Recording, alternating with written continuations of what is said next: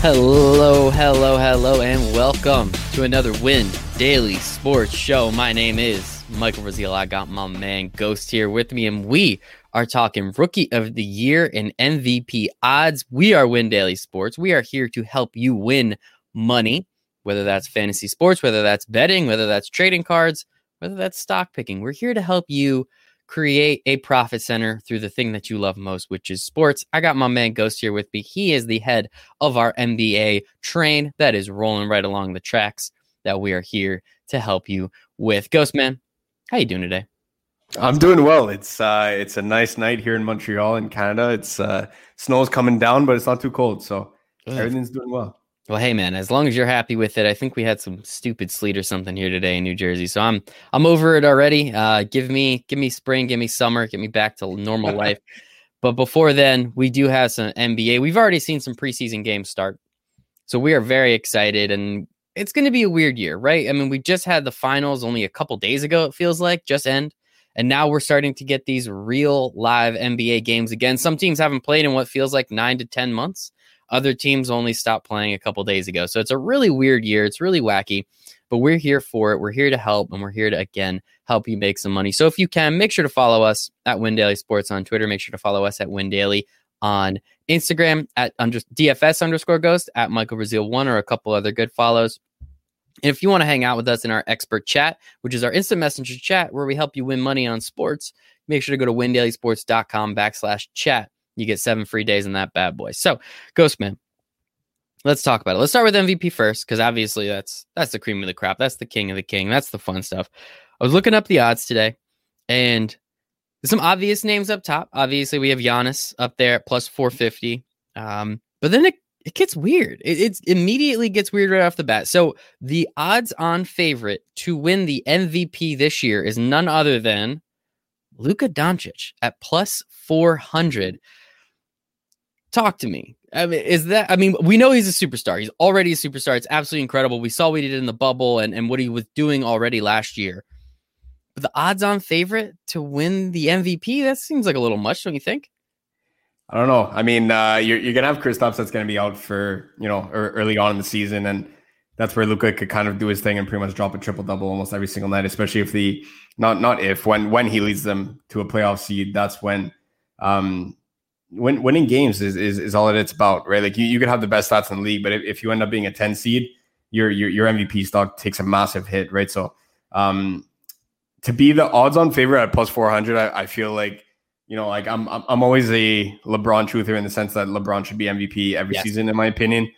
Similar to what Patrick Mahomes is pretty much right now in the NFL, albeit 15 years less into his career, but still LeBron is the best player in the world, arguably the best player of all time, and he's the MVP every single season, no matter what the debate is. So, but you kind of get into that conversation where it's like, man, you can't give it to LeBron every single year. Obviously, we're not out here voting for the awards just yet. I mean, maybe one day we'll get there, but I'm sure from a voter standpoint, it's kind of nonchalant to just say, hey, I'm going to put LeBron first every single year. It's something that I would have no trouble doing.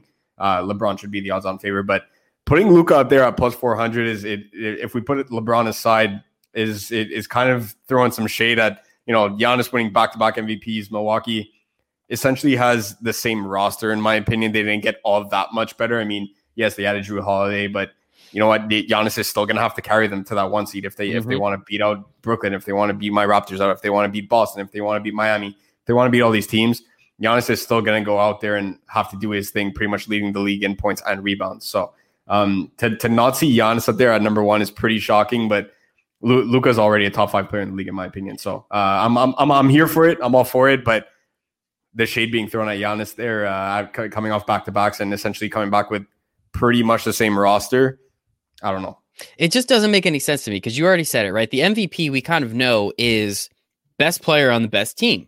And that's just kind of how it is in the NBA. It's not quite like that in the NFL. It's just the best quarterback in the NFL. We know that. And then in the MLB, I mean, who the hell cares? So, I mean, it just never really made any sense to me. Like, we know pretty confident, at least, we know the Mavs are not going to be a 1 seed.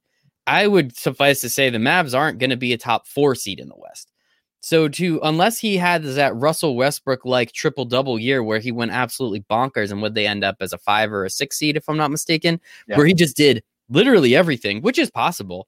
I just don't see the him A, winning, but also B, there's no value there. Why would I want to put my money on Luka at plus 400 when I can get Giannis at plus 450? There's better odds and really a better chance that he wins. I can make more money that way.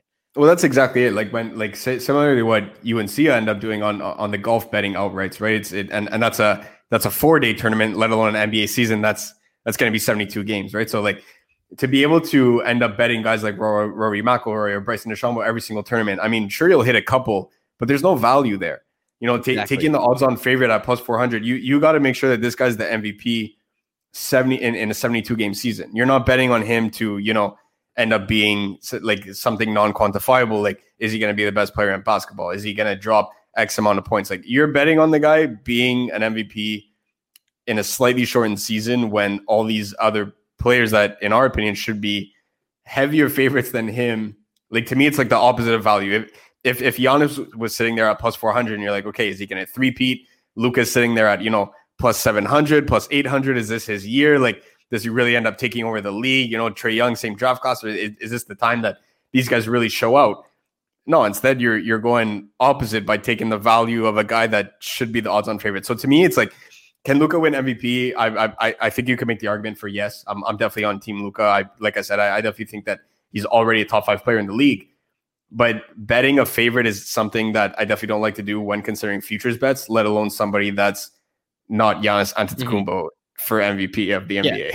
At this point. And just for all of our friends out there that are not super familiar with betting terms, so plus 400 means if you put $100 down and you win the bet, you would then win $400. So if you put $100 on Luka, you would win 400. If you put $100 on Giannis, you'd win 450. I do want to go through some of these other bets though, because when we get to the plus 10,000 range, meaning if you put 100 down, you win 10,000. That's where it starts to get a little bit more interesting. So we'll kind of make our way down. Stop me where you kind of hear something interesting. And really, I do want to kind of go over these top few because I think it's the most important. So as I said, Luka is the odds-on favorite to win the MVP, which something, yes, I do agree he's a top 5 player, but even if he's the best player, he's not going to be the best player on the best team. So I find it very hard to believe that he's going to win. Giannis at plus 450, can he three-peat? I mean, yeah, why not at this point? Like, unless you hold his playoff record against him, you really can't say that there's not an opportunity. Dude's incredible defensively, as you said, rebounding offensively. He does it all. Steph comes in third at plus 800. We're also using the odds over from our friends at DraftKings Sportsbook. Appreciate the heck out of them. Steph at plus 800. So again, what we're saying here, what Vegas is telling us is they think that Steph has the third best opportunity to win. You put $100 down, you win 800, which is solid, but it's not crazy. Do you think that Steph again is going to be on the best player on the best team though? Because with Klay Thompson down, it makes it real difficult for him to do everything he needs to do. How do you feel about it, Ghost? People forget how good Steph Curry is. I think he's incredible. Like it's like the guy misses one season and now all of a sudden not only is the Warriors dynasty dead, but it's, you know, we're talking about Luka, we're talking about Trae, we're talking about Giannis, obviously we're talking about Bron, we're talking about all these guys. And people forget just how dominant Steph Curry is. Like people make the conversation like, oh, LeBron James could possibly be the best player of all time. You know, some people say yes, some people say no. And then the arguments get pretty heated. You could have the exact same debate with Steph Curry saying that he is arguably the best shooter of all time.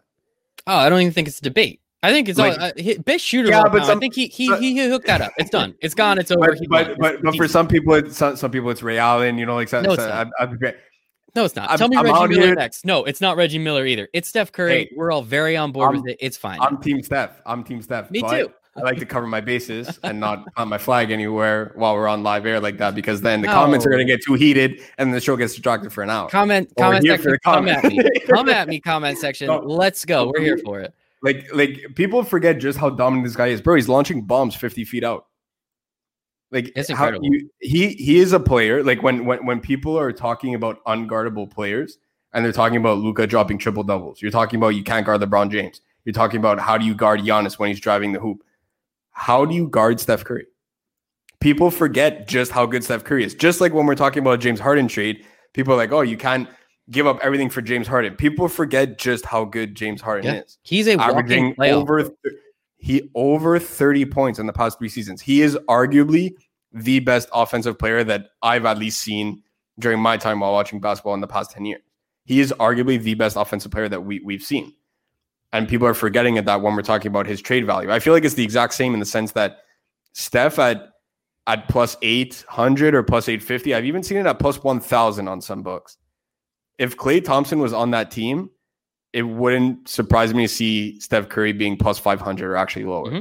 Yeah. Because then people would say, okay, Steph will put up likely relatively the same amount of numbers, probably a bit less points per game, maybe a little bit more assists, maybe a bit less turnovers, etc. Because Klay's going to be dropping shots, all that kind of stuff comes with playing with another superstar. But getting like arguably the most unguardable player in the NBA just a season ago, people forget just how dominant Steph Curry is. And I really think that, knock on wood when I say this, barring like an injury where they pretty much shut him down for the season, Warriors are going to make waves. I already took the Warriors over on their season game total, win total, excuse me. It was so low on some books. Some people had it as low as 45. Like, this is a team that won 73 games in a season. It's not, though. It's not the same but team. It is. The team is Steph Curry. People forget that. Klay Thompson is incredible, dude. He's the second best shooter of all time. You can't just take him, and he is, but then you can't just take him away and say it's the same team. You're losing a lot. No. I know you're losing a lot on the court, but I'm talking purely statistics and wins right now. Yes, could they win a championship? I still think they could win a championship. It's definitely a lot harder without Klay Thompson on the court, especially on the defensive end. Mm-hmm. Because now Draymond has to shoulder a lot more. Andrew Wiggins actually has to play defense, and you don't know what you're getting. That's why they brought in Kelly Oubre. But anyways, like, now you don't really know what you're getting out of James Wiseman either. But when we're talking purely offensively, it would not. I wouldn't even blink to think twice and say Steph Curry could average 30 plus this season.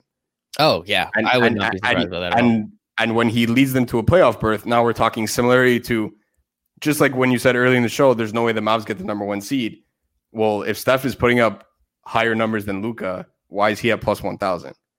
And they're just in the same contention for a 6 or 5 seed, if not even higher. I think they actually go even higher, the Warriors, because the amount of disrespect for this team right now, Steph is that team. Like, now, this is the year where he can go back to 2016 Steph and say, hey, I did it with, David Lee. I did it with Andrew Bogut. I did it with all these guys, and I still won a title. I don't need KD. Obviously I'd love to be running the backcourt with Klay, but he's out too. This is my team, and he's going to let people know about it. So when we're talking about the top 3 in terms of value, purely from a betting standpoint, I'd rather take a shot on Steph Curry at plus 850 than any day of the week than I would on Luka, because if the argument that we're making is that Luka leads them to a playoff seed, and he's possibly dropping triple doubles left and right, and he's averaging good numbers, who's to say that Steph can't do the exact same, if not more?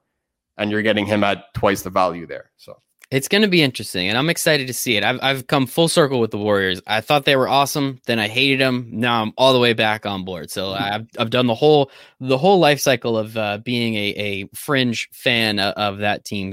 The basketball is just more fun to watch. I hate watching James Harden. The dude's incredible. I just don't enjoy watching him dribble for 45 seconds. It's not that fun for me.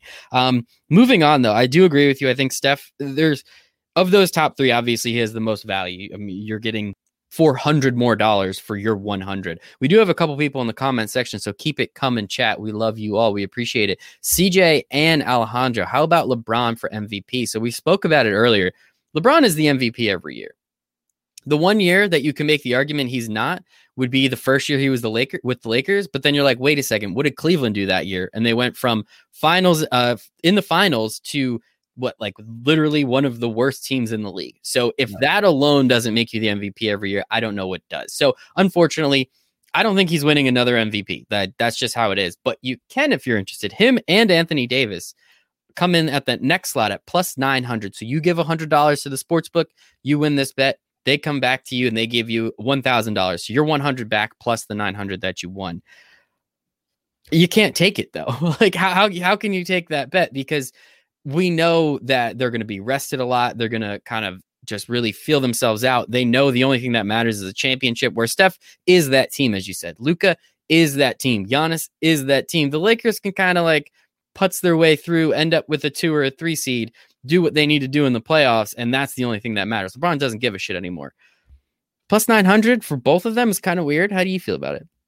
I would be off of that from a betting standpoint. I mean, again, that's a place where I would plant my flag and say LeBron is the MVP every single season. Yes. Yeah. But I don't foresee him winning one for the remainder of his career, because simply of the fact that they're likely to alternate him and AD potentially sitting out back to backs. Mm-hmm. You know, you're going to have load management going on, but now they're saying that, you know, you can't have a player rest when it's a nationally televised game or anything like that, right? Mm-hmm. So they are kind of monitoring it in a little bit of a bit more of a sense where, you know, Adam Silver is doing the best job out of all the commissioners, in my opinion, out of any professional league, and it's not even close. But simply the fact that it's already a shortened season and LeBron is missing time, that alone, you're probably going to have to play almost, if not every game, to win MVP this season, especially since it's 10 games less. And just the fact that he shares the court with AD too, like we even saw it in the playoffs, like in meaningful games where LeBron drops 20, 10, and 10, and AD just goes nuclear for 40 points and 10 rebounds, right? So like that's where you could say, man, 20, 10, and 10 is pretty impressive. It is, but that's not what wins you an MVP. When you're seeing Giannis drop over 30, Harden's dropping over 30, Steph this year is going to drop over 30. Luka's probably going to be close to a Russell Westbrook type of season where he's averaging, you know, 28, 9 and 9 or 28, 8 and 8, something like that, right? So I feel like even from a voter standpoint, they kind of had that impression where just like LeBron doesn't care about the regular season anymore, voters kind of had that impression where it's like LeBron's already been there, done that. It's everyone else's time now. So if we had that at a much greater price, it wouldn't make sense from the sports books type of perspective, because it's LeBron James. That's literally the only explanation that you need is it's LeBron James.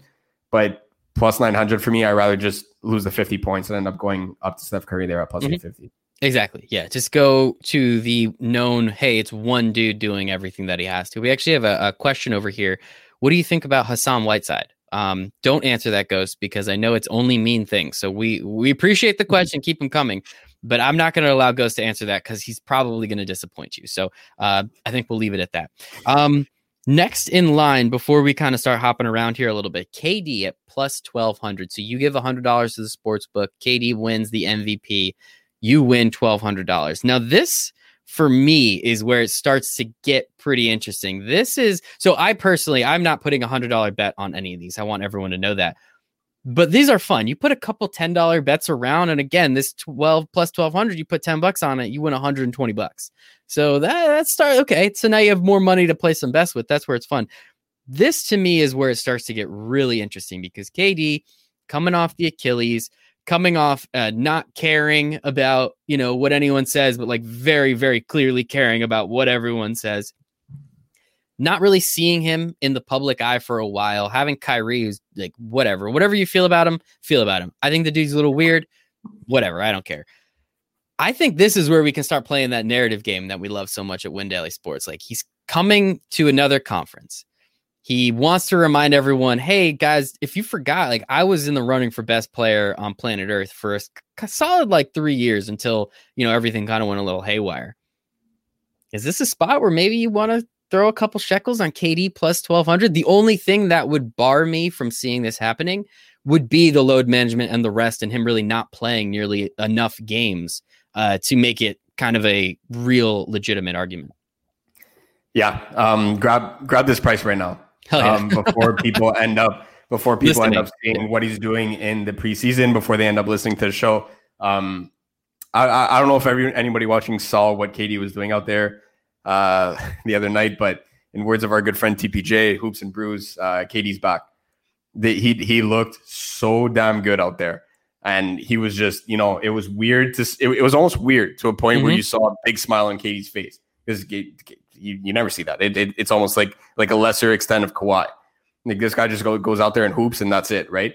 And this guy just looked happy to be out there on the court, and he was just bawling away. He was already getting to the free throw line. He was attacking. He you know. We talk about how Steph is, I'm going to cover my bases again and say arguably the best shooter of all time.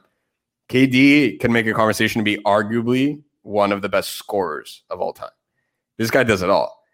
There's no way you end up guarding him when he takes his jump shot. He's just so long. So to be able to to get that at plus 1200. And like you said, he was in that conversation for, hey, I'm the best player in the league. Like people were even going like nuts saying like, what if LeBron teams up with KD in the offseason? Like it was to that extent. So to me, getting KD at plus 1200 with, just like people are saying KD is coming off an injury. It's not like Kyrie is, the model of consistency for being the healthiest player in the league either. Like when you talk about taking a shot like that, like I never wish this upon any player, obviously, like not in any professional sport, but if Kyrie were to go down tomorrow, you would see KD hop above Steph.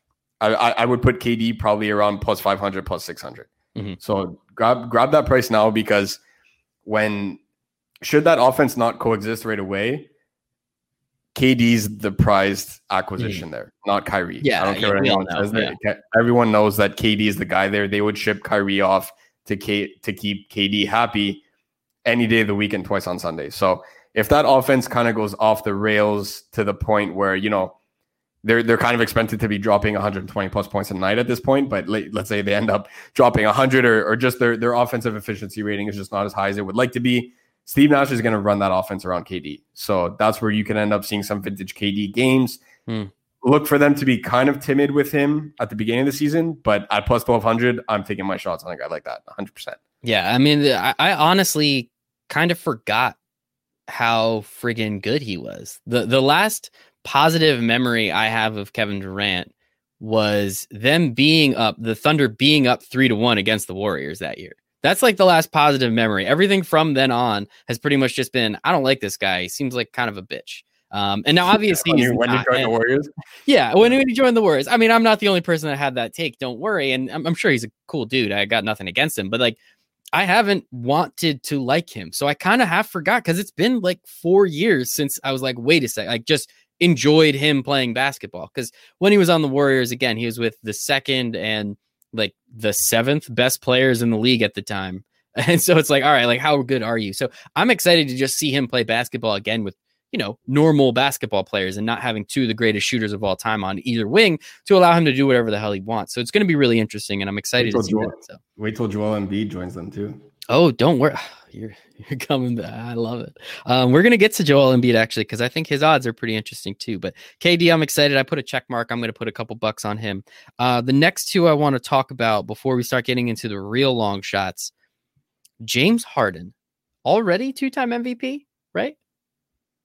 Plus 2,000. The dude has already won 2 MVPs, and kind of while I agree Giannis should have won it last year, there was an argument. There was at least an argument. Now, was it like a super solidified? I don't know. There was an argument James Harden should have won last year. I don't think he should have, but there was.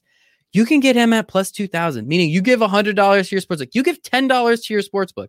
They'll give you $200 back. If this guy, who is a perennial MVP favorite, can go out there and do what he does, puts up 30 whatever points a night, gets the assists, gets the rebounds, goes to the free throw line. I don't personally like his game, but the dude's incredible. Are you going to place your bet right now? Because I see your screen moving out a little bit. You're going to place your bet right now. Yeah. Plus 2,000. That's insane, right? There's something wrong. That's not. I'm checking what book it's on, because I was seeing it at. Yeah, I'm gonna have to make a call because we don't get it in Canada. I'm gonna have to make a call for somebody to place that bet for me, because plus 2,000 James Harden. So this one's probably the most intriguing one that we've spoken about thus far. You could play it off in two scenarios. He stays in Houston, leads that team to a playoff seed again, probably get bounced in the second round again, but it doesn't matter, because when he's out there dropping 40 a night, it doesn't matter. Like getting James Harden at plus 2,000, like tell me it wouldn't be so 2020 a nice James Harden revenge tour. Oh, God, that would be awesome. After all this drama, Russell Westbrook misses the playoffs in the East. Russ misses the playoffs. And then James Harden just middle finger to this guy. And this guy just dropping 40 a night. I'm like, the moment we get off, I'm making a call to place that bet. Don't tell us who, though. Don't tell us because, who you called to.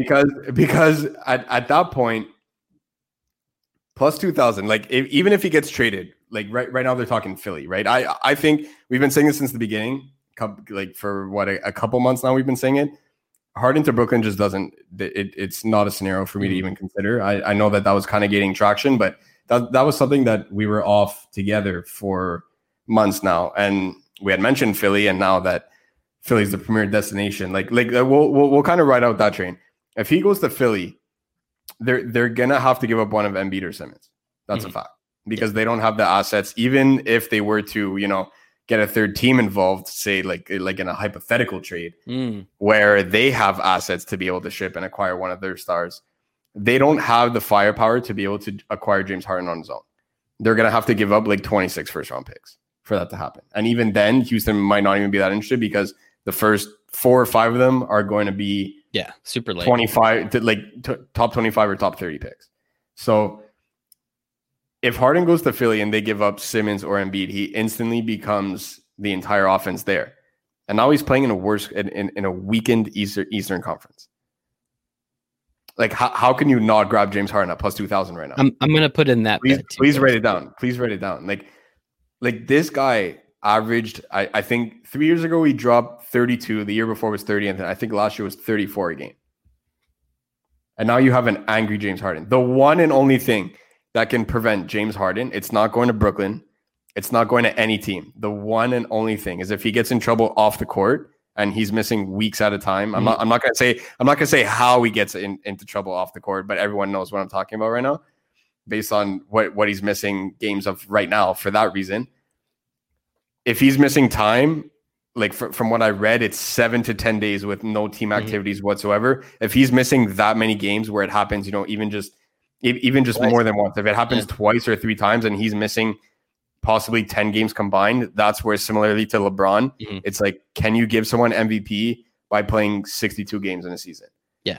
That's where it's like Zion just didn't win Rookie of the Year. I still think Ja was Rookie of the Year last season, but again, the main argument for Zion not winning was, well, he didn't play enough games. If that's for Rookie of the Year, what do you think they're going to talk about when they're talking about MVP? Exactly. So if James Harden gets into trouble there, that's where I could see where, you just end up laughing at your bet and you're like, I knew the risk going in, but under no circumstances is it because he's not balling out, because whether he's with Houston or with another team, Harden's dropping 30 plus this year. And that's not a hot take. It's just what I'm expecting. And I think if he gets moved to Philly, they become easily, they already are one of the 4 best teams in the East. Let's say if he gets moved to Philly, you take Ben Simmons off that team. Ben Simmons is good. James Harden is significantly better. You put James Harden there, pair him up with Joel Embiid in this hypothetical situation, they instantly become one of the top 2 teams in the East, in my opinion. Right? That's exactly it, right? Like when people were talking about the Sixers' struggles, it was always, yes, there were front office issues. Yes, there was, potential coaching issues and this and that. I'm talking about the guys that take the court every single night. The main issue there was that they had no spacing. They had no shooting. And then you bring in James Harden. Like, I don't know, without acquiring Steph Curry, I don't know if there's a better acquisition if you're having shooting and spacing problems. Like, I really don't think there's a better acquisition in the NBA right now of any superstar, like, let alone guys that are, available or not, tradable or completely like on lockdown. We're not moving this guy ever. I don't think, other than Steph Curry, that there's a better acquisition for an NBA team to make if they're lacking shooting and spacing. Yes, is he going to go up and dribble the ball for 23 seconds and then hit a step back 3? Yeah, I will. But it's still more spacing than they've ever had in the past couple of years, right? So 100%. It's going to happen. I'm excited. Now you got me juiced up because I'm going to place all these bets when we get off this too. And the odds haven't changed yet. So obviously people are not paying attention. Hopefully they do start paying attention. One of note, we don't have to get too deep into it. Joel Embiid at plus 4,000. He had, the only reason I wrote him down is because I truly believe I hate Philadelphia more than anything on planet Earth. Famine, disease, hate Philadelphia more than it, because that's usually where most famine and disease comes from. But he has the talent. The dude is incredible. There is nobody like him. He just can never put it together. He's either mentally not there or he physically isn't in shape or this, that, and the other. I'm not going to put any money on it, but would you agree that Joel Embiid has the talent to be the MVP in the NBA? Yeah, I'm in the exact same boat. Would I put anything on that? Probably not. But does he have the raw talent to be able to win an MVP award? Absolutely. He's a guy that could dominate the post. He could dominate the glass on both ends of the court. Pretty much as good as anybody in this league. So the issue, I feel like the issue with some of these big men is just that it's not a center dominant league anymore. Like if this was, in the 80s or anything like that, Joel Embiid would be a perennial MVP candidate every single season. So, but because of the way that the game is adjusting right now, I feel like a guy like with an equal amount of talent just at the guard position on a way worse team like Trae Young actually has higher upside to win MVP than Joel Embiid, strictly because of each one of the respective games and what typically wins an MVP award. Like Giannis is a big man. He's a pure power forward, but he can drop 30 a night. And his when people think of Giannis, they don't think this guy averages 13 rebounds a game. Yeah. They think he leads the best team in the East for 2 years running. You can't guard him when he's driving to the hoop. It's get out of the way, like ferocious dunking. Like you know the way Giannis plays, but one of the last things that people think of is that this guy averages 13 rebounds and 6 assists a game. So because of that, I feel like Joel Embiid kind of lacks that upside. But from a raw talent perspective, absolutely, he's arguably the most talented big man in the NBA. I would still take Nikola Jokic on my team over Joel Embiid, but he has to be right up there with the most talented big men in the league. 100%. And that's why I put him on there, just because it's an interesting one. And now I want to get to our real long shots that I still think this is the best part. I think these guys have legitimate opportunity, especially if they step up their game in the way they have the last couple of years. So I'm going to go with Donovan Mitchell at plus 8,000 and Jamal Murray at plus 10,000 to win the MVP. People, these are long shots for a reason. You put $100 on this and Jamal Murray wins the MVP and you win $10,000. That's a goddamn good day. That is a good day, people. That's a great day to be alive. It's a good day. It's a good day to be alive. Thank you, guys. But I mean, I don't know what, I legitimately could see it, right? Like you could see Jamal Murray winning an MVP and maybe again, it's probably recency bias from that playoff series that they played against each other, which was one of the craziest freaking series I've ever seen in my entire life. It was absolutely fantastic. Mike Conley's shot, I remember it. I'm pretty confident it was in. I'm very confident it still went down. Apparently it didn't. But Jamal Murray plus 10,000, Donovan Mitchell plus 8,000. They both are on huge deals now. Jamal Murray signed his last year. Donovan Mitchell just signed his this year. So they're locked up. They're good to go. We saw what they were doing in the bubble. Aren't they like the first pair of opposing players to each drop 50 in a game? And then they did it again. That's just insane. So they have the hype. They have the personality. I do believe that goes into it a little bit with the NBA, in my opinion. Talk me out of not putting $5 on each of these guys to win the MVP. Because at that point, why the hell not? It especially for when we're talking about $5 or $10 and you end up cashing who knows how much at that point. $1,000. It's an amazing day, right? So these are two players that definitely have the raw talent to do so. We saw what they did in the bubble, right? And to make the case for them is that this is the shortest offseason that we've had in NBA season in NBA history. So are we talking about when players drop 30, 40 plus in 3 games in the same week? They're running hot that week. Yes, obviously, I'm not comparing an offseason to people dropping 40 plus in 3 games in the same week, but it's still, they still have it in them where it doesn't seem like a distant memory ago. It feels like just yesterday we were talking about the NBA bubble and now we're already back to the season starting next week, right? So that could be something where these guys could catch fire early on. If I can make an argument against both of them, the one that I would make for Donovan Mitchell is that he's in a small market. So playing for Utah, that's where, it's not the lights in the city of, a New York and LA and Miami, Brooklyn and anything like that. So I feel like when we're talking about external factors where that could kind of sway voters' bias, I feel like because he doesn't get the respect that he deserves being in that market, if you took Donovan Mitchell and put him in one of those main markets, he would be one of the most popular players in the NBA. Easily. By far. Based on the way that he plays. You want to talk about a slasher that can shoot the ball too. Donovan Mitchell is unbelievable. I'm the guy's got mad hops and he could shoot the ball too. We saw it in the bubble. He could drain a 3 right in somebody's face, no problem. So the one thing that's stopping him, I feel like right now is it's not necessarily anybody around him because it's not like Rudy Gobert is going to dominate offensive touches. It's not like Jordan Clarkson off the bench is going to be, kind of similarly to what Tyler Hero was, where he's playing 36 minutes and soaking up all the usage next to Jimmy Butler. It's no, that Jordan Clarkson's going to be a great role player off the bench. And we actually predicted that they would do anything to to move guys to be able to re-sign him. And that's exactly what they did by moving Tony Bradley and other guys. But the one thing that's stopping him is the market that he plays in. For Maul, I feel like sharing the court with Jokic is tough. Yeah. And that's a point where, just for argument's sake, Jokic is at plus 2,000 to win the MVP. So he has significantly better odds. But as we were talking about before, big man versus guard, conscious bias is going to lean towards the guard in most situations. Like that just brings me right back to James Harden. How are you not going to bet James Harden at plus 2,000? Like, so, but like sharing the court with Jokic for Maul is tough, and I'm not taking anything away from his ball performance. We were out here, we were here for it. I was saying play this guy every single night. Especially, obviously I got to mention it right now. He's a Canadian. I'm obviously rooting for the guy no matter what team that he's playing for. Being there with the matchups that they had, it was very favorable for him. When Denver saw Utah, you had Gobert up against Jokic. And then they ended up, running up against the Lakers. It's Jokic had tough matchups every single series that they played. Mm-hmm. Whereas Maul kind of had it, I don't want to say on the easy end. It's more on the easier end. Like when they faced the Clippers, we said, bro, he's got Kawhi and Paul George in his face all day long. But then Kawhi was switching on to Jokic sometimes too. Like there was so many tough matchups for Jokic in the bubble where I feel like that's where Maul really ended up seizing the opportunity and flourishing in that environment. Can that happen over a 72-game season, though?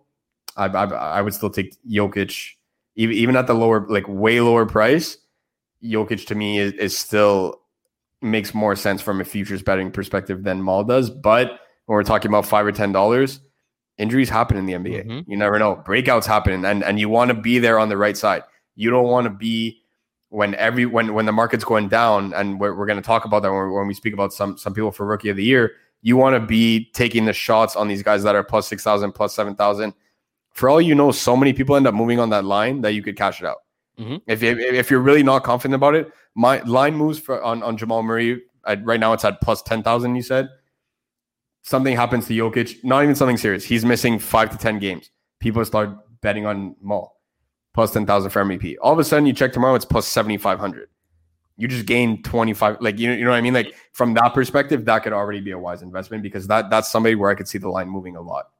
Yeah, and it could be interesting. It's just crazy to me that they're that far down the list. Donovan Mitchell especially, right? Like, Jamal Murray, yeah, he has Jokic, who's I mean, I don't watch enough Nuggets basketball. I'll be very upfront and honest with everybody. But from everything I heard from our friend TPJ, obviously, I mean, I hear it on ESPN as well. Zach Lowe, I really respect what he has to say.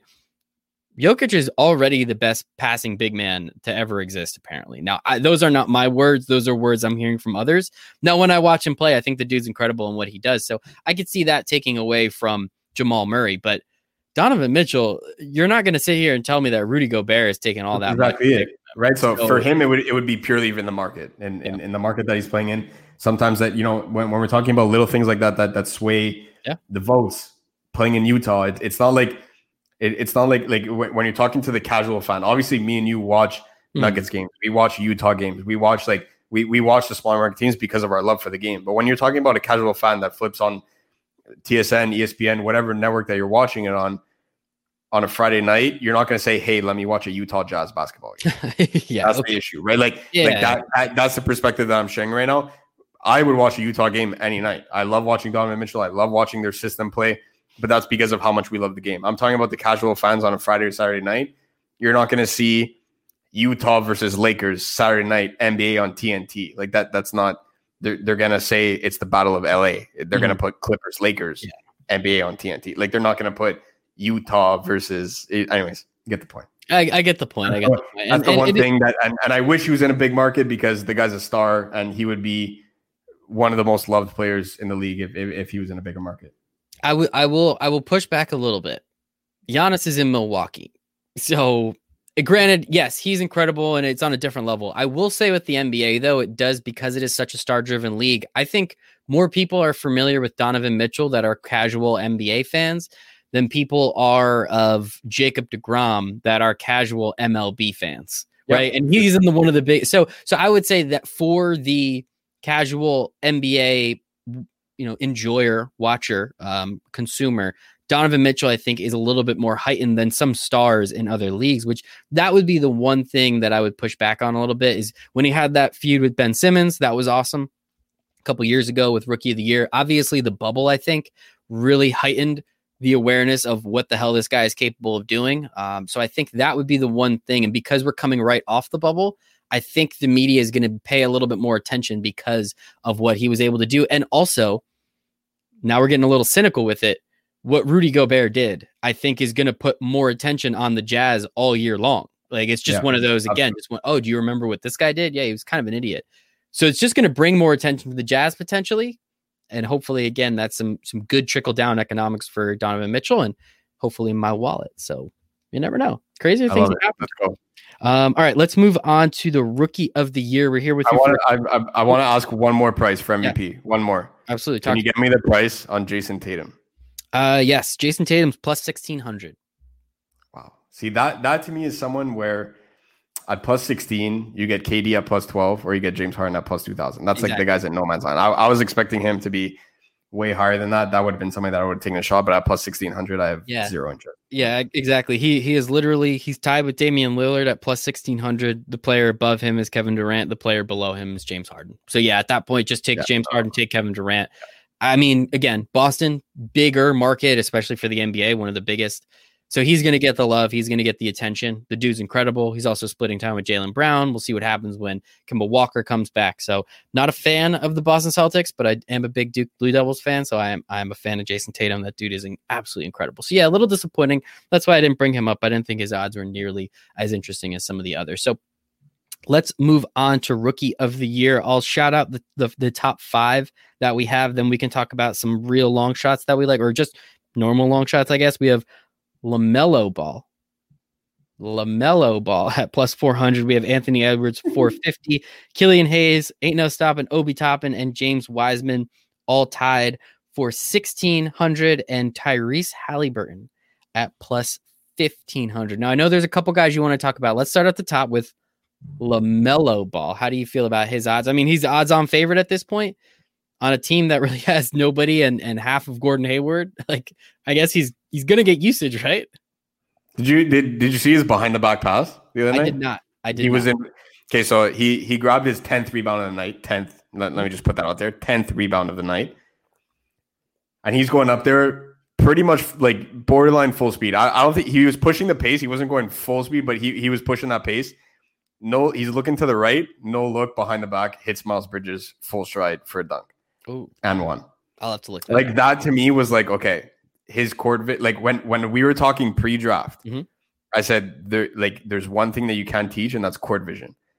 And it was on such display in that game already that I like we hate betting guys that are favorites right away. We don't want to bet Bryson DeChambeau to win the Masters. We don't want to bet, Luka Doncic at plus 400 when we could even just get Giannis at plus 450.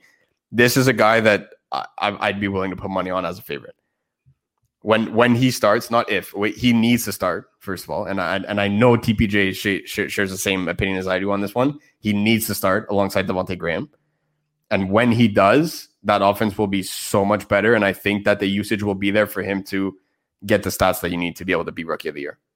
Yeah, I mean, you said it. I looked it up. I'm excited to see that behind the back pass now. But that's literally what everyone said: is his court vision is second to none. Like, it is already better than most NBA players, which you usually don't see. Now, unfortunately, he didn't get to go to a school like Duke or Kentucky where we saw him on ESPN every other night, right? He went to Lithuania and Australia, and his dad's an asshole. So none of that really helped us out to wanting to say, yeah, I'm excited for this kid. So it is a little disappointing. I know Tyrese Halliburton. You've been talking about him, since our pre-draft coverage, our draft coverage, and now you and I have just had side conversations about how excited you are for him.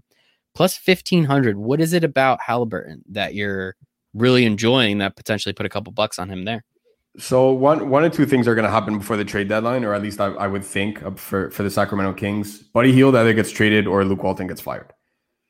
It's got to be one of the two, because that team that relationship between the two of them is affecting the entire locker room. It's affecting the way that they play. the one thing stopping Tyrese Haliburton from having a breakout season is De'Aaron Fox and Buddy Hield blocking him in that backcourt. Mm-hmm. Because he has the raw talent. I thought he was a consensus top 5 pick. I think he's a consensus top 5 player in this entire draft. Slipping all the way to 12, he could have landed in a better situation. Like if he was getting handed the reins to an offense, even though it's the Pistons, like to what Killian Hayes is getting, just the fact that he was getting handed the reins to an NBA offense straight out of the gate, that's where the price would be so much better for me. But because he's stuck behind De'Aaron Fox and Buddy Hield, that's where I have a slight issue with it. But I really think either Buddy Hield gets moved, Luke Walton gets fired, or maybe even both, because that team it doesn't work right now. And I would love to see Tyrese Haliburton running to off ball with De'Aaron Fox on the same. That backcourt would be so fast. It would be so fast. It would be arguably the most fun thing to watch. And like when we're talking about smaller market teams, like we're talking about Utah, we're talking about Sacramento, we're talking about all these guys and how fun it is to watch Donovan Mitchell. A backcourt of De'Aaron Fox and Tyrese Haliburton would be so fun to watch. So I'm rooting for it. I'm hoping he gets the chance that he gets. But again, when we're talking about value and grabbing a guy at plus 1,500, when everyone's going on, they're betting on LaMelo, they're betting on possibly Anthony Edwards, they're betting on James Wiseman, they're betting on Obi Toppin, and we know it's you New York fans that are betting on Obi Toppin, but that's where oh my God, there's plenty of stopping Obi Toppin, anyways. But that's where you want to talk about a value in a rookie of the year draft class. That's where there's value, and not a lot of people are just that in general. This has nothing to do with Tyrese Haliburton. A lot of people stick to top 5 picks. It outside of Malcolm Brogdon, I believe it was, don't quote me on it, but I'm 99% sure it was 2017 when Malcolm Brogdon won Rookie of the Year. It's always been a number 1 pick or a number 2, maybe a number 3. I know a couple of years there's been a number 10, a number 11, something like that, but for the large majority of the past decade, it's always been a top 3 pick that ends up winning Rookie of the Year. So not a lot of people end up looking like at a guy like Tyrese Haliburton, who has slipped to number 12, but he's a top 5 talent in this draft by far. He should not have slipped past 5, let alone past 7 at Detroit. I was shocked that they took Killian Hayes over him. Well, you gotta love it, which means it makes our odds better, which means if we put more money on it, we win more money, which we're always excited to do. And as you said, those odds are going to change when and if Luke Walton gets fired or Buddy Hield does get moved, because they're going to play them together, him and Fox. They're going to see what they're capable of, as you already have laid out. Hey, man, we're here to have fun. You're the Kings. You're not doing anything. At least give us some excitement. If you give excitement, you make more money, and they will realize that, I think they're, they need to make money too. So shout out to Sacramento Kings. A couple more guys: Patrick Williams plus 2,200, Okongwu at plus 2,500, and Cole Anthony at plus 3,000. Talk to me about these guys. A little bit more of long shots, kind of a little bit further down in the draft. Obviously, there's, as you said, it's usually a top 3 pick, so it's difficult to see one of these guys really making that big of a splash. But what is it about their situations that you like to, again, lead to more usage? And if you can show you're capable, then you have that opportunity to end up winning Rookie of the Year. So first one you had to mention was Patrick Williams, right? Plus 2,200. Plus 2,200. Mm-hmm. That for me is, with Wendell Carter Jr. there and Lauri Markkanen, that is a prime spot for somebody that if one of them or both of them goes down, which has happened, it seems like every single year for the past 5 years, that'll be a plus 1,000 bet. Because if he's starting, he could dominate the glass. Mm-hmm. The key thing there is that you're betting on that as a long shot. He has the raw talent. You need, especially out of the two, you need Lauri Markkanen to go down to be able to grab that. Plus, with Zach LaVine soaking up all the usage on that team, Zach LaVine's still going to be Zach LaVine this year. Kobe White's going to have a breakout season, but that's exactly why I like it. It's because he's going to be playing on a rejuvenated Bulls team. Mm-hmm. That's why I like it. So sitting there at plus 2,200, he was the number 4 overall pick in the draft. It was a bit of a reach in my opinion, but they already have their backcourt set on Kobe White and Zach LaVine. Mm-hmm. So that to me is where that's a perfect example where you're drafting for upside and you're drafting based on, positional eligibility and what guys are comfortable playing with. If Markkanen goes down, I really like what Patrick Williams could do at plus 2,200, especially with the way that this offense is going to look this season. I like it. Okay. All right. So that makes sense. A little bit more, and that may be why the bet is a little bit more of a long shot, because he's a little bit more blocked, and not quite as blocked as Tyrese Halliburton is, because I can very much see Buddy Hield getting traded and Luke Walton getting fired. I don't think that's really much of a long shot there. Let's talk about Okongwu a little bit. Plus 2,500. What is it about his situation that you like? So this one, very similar. Obviously, Clint Capella is there. People tend to forget that Clint Capella is actually on the Atlanta Hawks roster. I think that happened in February, right, of this year. So it's going to be 10 months from getting traded. Because I think I was actually in studio on SiriusXM with Jason, SiriusXM Fantasy Sports Radio, the Win Daily Show.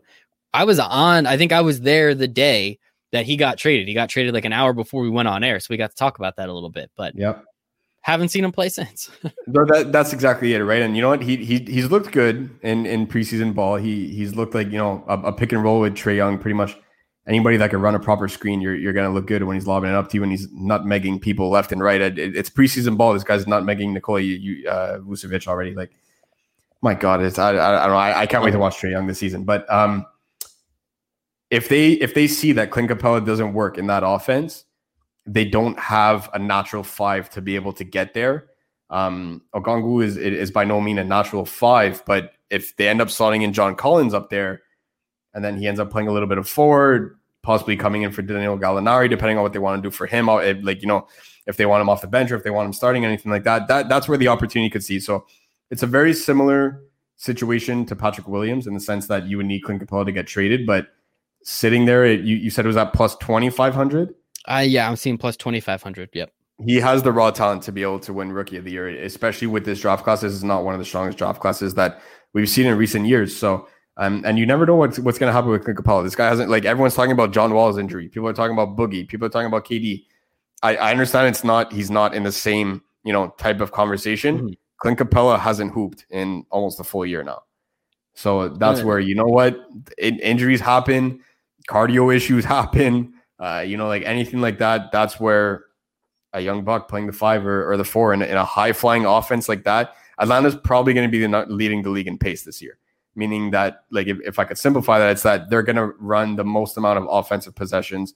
And when you see guys pushing the pace in transition and they're running up the court, that's where a guy like Okongwu can really fit in. So if they end up going a bit smaller with him and John Collins, I like that shot at plus 2,500. That should be a lot of fun. Last one, Cole Anthony. So you're talking about Kobe White. So another UNC point guard, son of Greg Anthony. So a little bit of namesake there. It doesn't hurt. Why? I watched him at UNC, as I said, Duke fan. So I watched him a lot. You keep your enemies close kind of thing. I think he's good, but I didn't think he was like that good. And that UNC team was terrible. And I think he was part of the problem. So what is it about Cole Anthony at plus 3,000 that you're like, all right, I could put a couple bucks on that? So I actually grabbed this at plus 6,000 when it came out after the draft. The day after the draft, the day after the draft, it came out and it was at plus 6,000. So I'm already liking the direction that this is going because I'm high on this kid. So the main reason is that I like to look at athletes' bigger scope of work. I don't like to look at their most recent thing because in that case you would say, you would say, who is Steph Curry? He hasn't played in a year. Like you can't just look at most recent things. You have to look at their whole scope of work and their whole time, right? So yeah, but the kid's like 19 years old. So like, but that's exactly it. So when you're looking at this kid coming out of like even when he was younger, he was the consensus number one prospect in the entire nation. Like everybody knew who Cole Anthony knew. Everyone knew who Cole Anthony was. Similarly, how everyone knew who Michael Porter Jr. was. He slipped to 15 in the draft. Cole Anthony slips to 15 in the draft. You see what Michael Porter Jr. did in the bubble. And he has that raw talent. And now people are talking about Michael Porter Jr. being a most improved player candidate for that award. Who's to say that Cole Anthony doesn't come out there, chip on his shoulder, and he comes out there just to hoop and just ball out? And then on top of that, DJ Augustine's gone. So that's a big relief for him in Orlando, right? And then the guy playing above him is somebody that got drafted number 1 overall that's been labeled a bust his entire career in Markelle Fultz. Oh, so who's to say that I like Markelle Fultz. I think that he will have a reliable NBA career as he goes who knows how many more years. I think he will be a reliable contributor. Cole Anthony can take over this offense. That's all I'm going to say. Because it's not going to be Michael Carter Williams. That ship has sailed. You want to talk about another bust? That ship has sailed. Dude won a rookie of the year, though. Michael Carter Williams. Yeah, but also, why are you backing him up? He came from Philly. Why are you backing him up? It's just funny. I know. That's why it's funny. He came from Philly. But yeah, right. So like that's another guy where my MCW does not threaten Cole Anthony, in my opinion, at all. And who's to say that they don't prefer a guy like Markelle Fultz coming off the bench? Who do they have coming off the bench right now? They don't have anyone coming off the bench. I have literally no idea. I have not looked at the Magic. Like last season, as much as, you know, I don't even want to say that you like people can make fun of DJ Augustine. Yeah, he's not the sexiest name to pick in when we're talking about DFS or FanDuel, DraftKings, etc. And we're not talking about, hey, I want to start a roster. Give me DJ Augustine. Like, but he was that similar role to what Sean Livingston was for the Warriors during that time, right? So he's a guy that came off the bench. He could score, played good D, and he was reliable. And he played 22 to 25 minutes. Those are gone. Someone's got to pick up the slack. They're not going to play Markelle Fultz 36 minutes a night. So the fact that he has that opportunity in an offense where there are some reliable pieces around him in Evan Fournier, in Nikola Vucevic, I'm hoping. I don't know what's going to happen with Jonathan Isaac. I don't think it's going to happen this season, but you never know. Never rule somebody, right? You never know. But they have other guys. Aaron Gordon's still there. Like they have reliable pieces in that Orlando offense where he doesn't have to be a guy that's dropping 22 a night. Mm-hmm. He can be reliable, dish the rock out, not cause too many turnovers. And again, when we're talking about a team in the East, Orlando made that 8 seed last season. The East is god awful when you get past the top 6. So that's where if they sneak into the playoffs, you could say, hey, this guy, stats aside, I'm not like, if he averages 6 points a game, okay, then it's like, okay, you can't really give rookie either somebody averaging 6 points a game. But if he's in that, double digit range where it's not like, okay, he's not Ja averaging 20 plus, 8 assists, leading Memphis to a play-in round. Like, yes, okay, he's not going to be to that extent, but it's a guy that's playing 22 to 24 minutes a night on an NBA playoff team, and he's averaging 10 plus. Not much more. That to me makes an argument. I got it at plus 6,000, plus 3,000. I don't know. It's still. It's a bit of a reach, but again, when we're talking about this value, you have to look outside of the top 3 because the award is so dominant on top 3. Like in 2017, you wouldn't have said Malcolm Brogdon's going to win MVP as a second round pick. You wouldn't have said that, right? So I wouldn't have said nobody would have predicted that in the sense that Malcolm Brogdon won. So you never know what happens. I like this spot here. It is the NBA, and yeah, you're right. So as we were saying for MVP, it's best player on best team essentially. For Rookie of the Year, it's were you a big contributor to a team that wasn't supposed to make the playoffs and did? Hell yeah, man. Great job. Good for you. So, I mean, that's kind of what it is, right? That's why, we saw what Zion did when he came back. That was a lot of fun. But as you said, he didn't play any games, so you can't really give it to him. Ja did what he did. That was fantastic, helping the Grizzlies get to where they got to. So that's essentially it. Like if you can be a big enough contributor, put up some statistics and help lead a team that's not really supposed to get to the playoffs, at least into the conversation, I think that's where you're going to make a lot of headway for Rookie of the Year. That's exactly why I like Isaac Okoro too. It's a guy that we haven't really spoken about either. Just a quick mention to Okoro out in Cleveland. If they blow things up where they end up shipping Kevin Love out of town, Matthew Dellavedova is there, yes, but that's a guy that's prime candidate. You're a contender. You need a backup point guard. You need someone like a la Patrick Beverley for playoffs to play 15, 20 minutes. And we saw what he did not too long ago when they played the Warriors. He was a good piece to their championship run, whether I like to say it or not. Like it doesn't matter whether these guys are, finesse players or not. These are guys that people want on their team. And I understand if you're not a Clippers fan, you hate Patrick Beverley, but that's a guy that you would take on your team. You would if you need a backup point guard for the playoffs, you're taking Patrick Beverley. You're taking Matthew Dellavedova on your team, right? So if they end up shipping guys out of town like that, Cedi Osman has some trade value. Larry Nance Jr. is still young, but you know what? What if they say we don't need Larry Nance Jr. anymore? You know what I mean? Like we don't need this guy. Like the team is not going in the direction that we want. Maybe they end up keeping Andre Drummond. Maybe they ship him out too. There's plenty of minutes to be had there, especially on the wing. I think Darius Garland's going to be an afterthought in Cleveland. I think that this is really going to become Colin Sexton and Isaac Okoro's team with Kevin Porter Jr. coming off the bench. So another long shot out there in the East. Are the Cavs going to make the playoffs? That would be a hard no for me. That very, very hard to see a Rookie of the Year, potentially be on a 15th seed. But when you talk about a guy that's going to be playing some severe minutes, I could really see Isaac Okoro playing a boatload of minutes next to Colin Sexton. And Colin Sexton is an up-and-coming player in this league. So you want to talk about a guy that pushes the pace? He plays virtually the same style as De'Aaron Fox. And I love De'Aaron Fox. So, in facto, I love Colin Sexton. Do you love De'Aaron Fox? I've heard that once or twice. Well, thank you to Ghost Man. Thank you to everybody. Thank you for the chat, for hanging out with us. That is our breakdown of the MVP and Rookie of the Year odds. Make sure to follow us at Win Daily Sports on Twitter. Follow Ghost at DFS_Ghost. Follow me at Michael Brazil 1. If you want to come hang out, talk more NBA betting with us, go to windailysports.com/chat. You get 7 free days in our expert Discord chat, which is an instant messenger chat where we talk about sports and help you win money. So it doesn't get any easier than that. And we also have a very, very special, fantastic offer for the NBA season. Everything on Win Daily Sports for the entire NBA season for $150. So you're saving yourself like $70 to $80 for those few months if you just sign up all at once. So we want people to know about it. So make sure to come and hang out for our NBA season pass. We're here to make you guys a lot of money. And hopefully just betting on like KD or James Harden is going to make you enough money that you have nothing to worry about.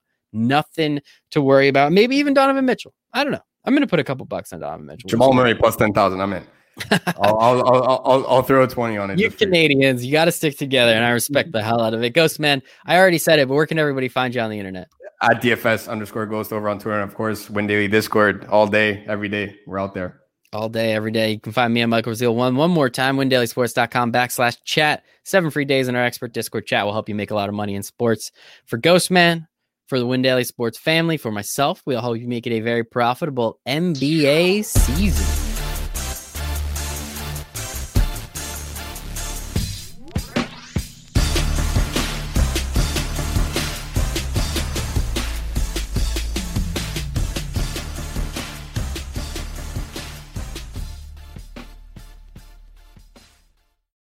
Without the ones like you, who work tirelessly to keep things running, everything would suddenly stop. Hospitals, factories, schools, and power plants, they all depend on you. No matter the weather, emergency, or time of day, you're the ones who get it done. At Grainger, we're here for you with professional-grade industrial supplies. Count on real-time product availability and fast delivery. Call, click Grainger.com, or just stop by. Grainger, for the ones who get it done. You know when you're listening to a true crime story that has an unbelievable plot twist that makes you stop in your tracks? That's what our podcast, People Are the Worst, brings you with each episode. I'm Rachel. And I'm Rebecca. We're identical twins who love true crime cases that make you say, didn't see that coming, and we hate the people responsible for them. Listen to People Are the Worst now on Apple, Spotify, or wherever you get your podcasts.